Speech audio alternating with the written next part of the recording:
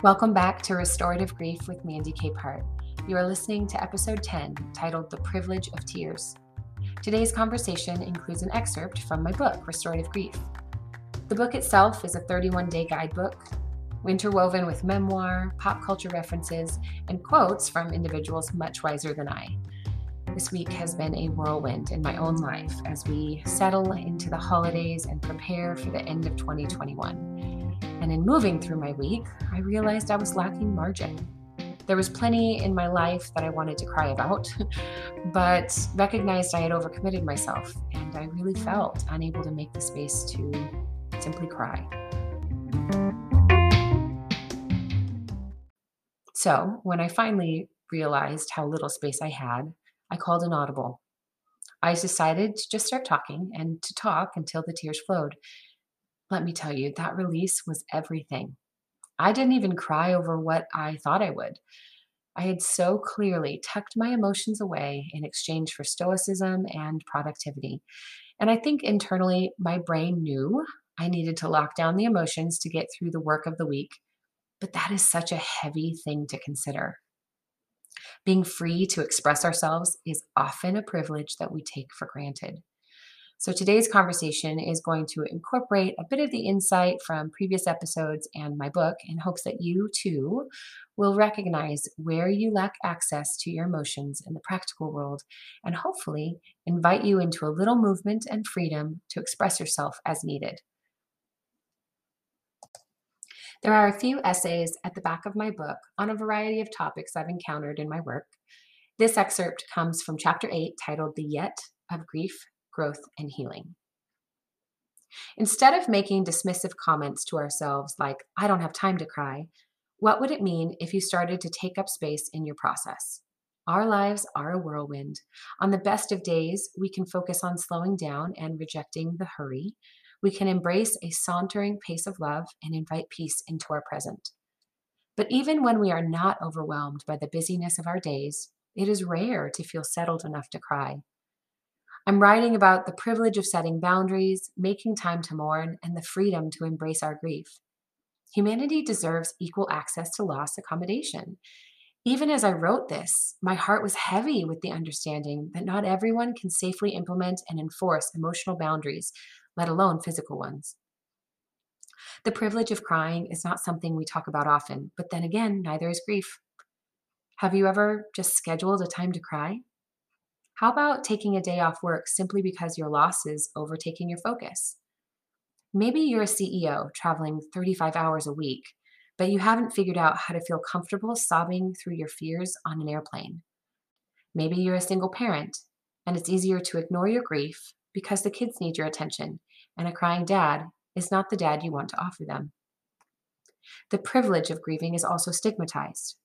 We are reminded almost daily to just get over it.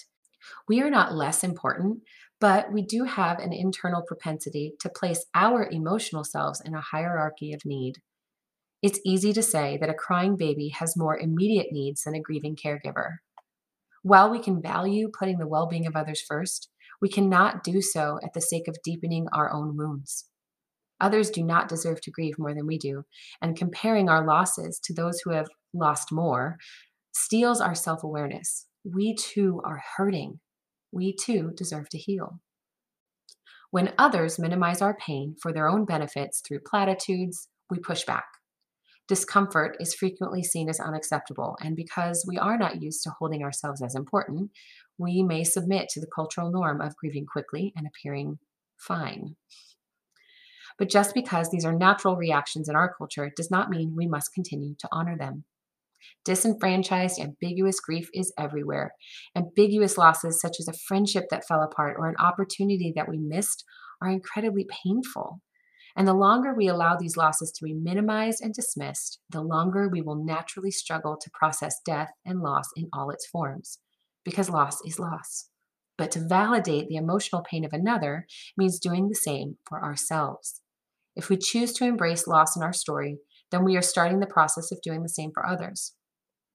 If we are in a position to offer grace to someone in their grief, then we as humans must do so for them and ourselves.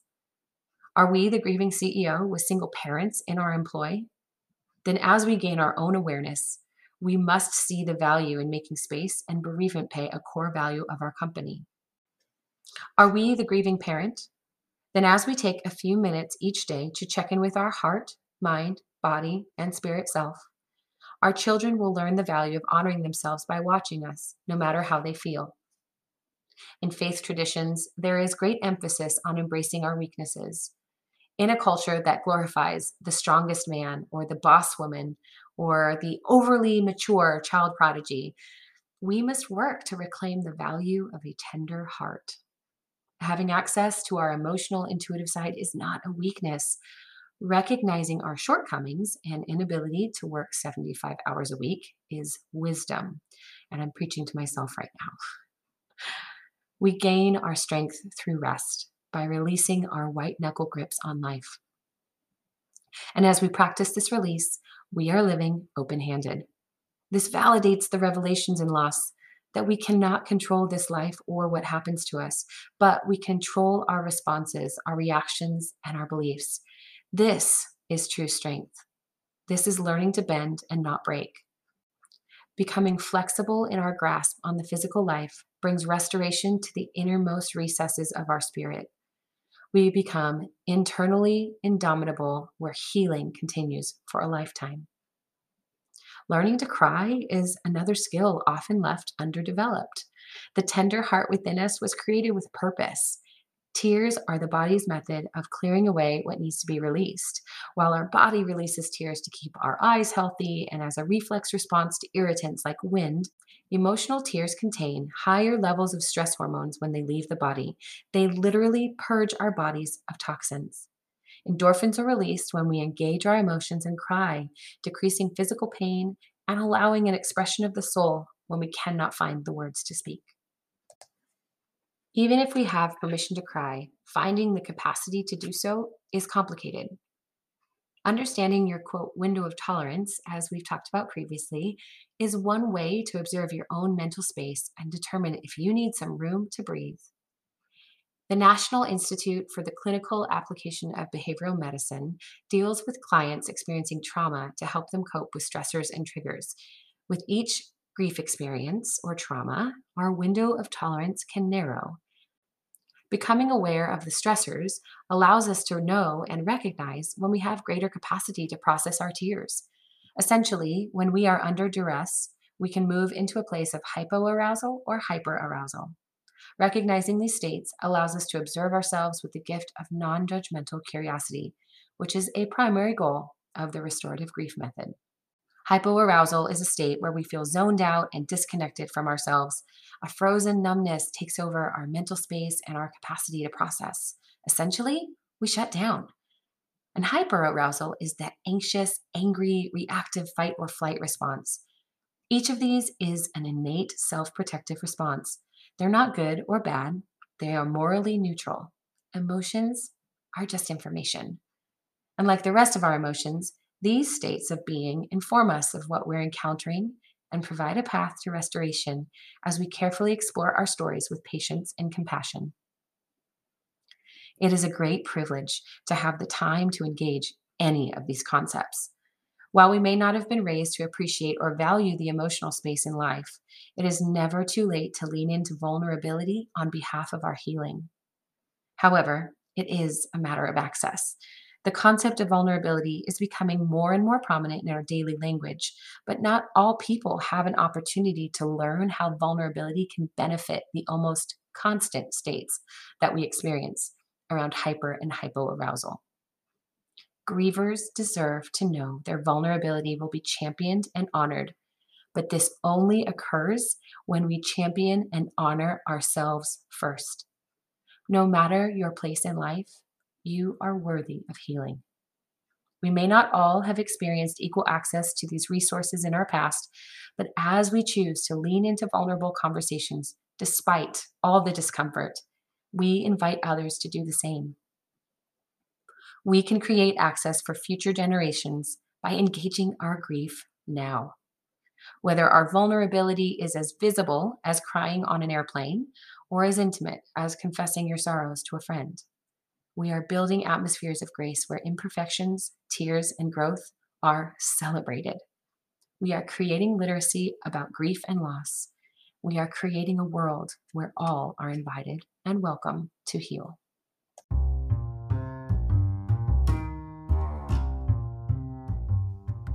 Thank you for listening to episode 10 of Restorative Grief. When I first wanted to touch on privilege in relationship to grief, I froze. Privilege is a topic where I have a lot to learn as a straight, white American woman of faith. And grief, being the great equalizer that it is, feels like a sacred space to explore the idea of what it means to bear witness to one another's grief and to use whatever privileges or access I have to expand those same points of access to others. My heart grows weary of platitudes and the BS of the bootstrap theory. If we truly reflect on our own lives and losses, I believe we will see places where we've all clung to bootstrapping as a reality. When the truth is, anyone who says they've lifted themselves alone is trying to sell you something. I feel woefully inadequate quoting the majestic Maya Angelou, but let me try anyway. She said, as soon as healing takes place, go out and heal someone else. I have accessed privileges in this life that led me to a place of healing, and it is my great honor to bring others into that space and share that privilege with them. May the very places of pain in your life overflow with healing into the lives of those around you. Thanks for listening. I'll see you next week.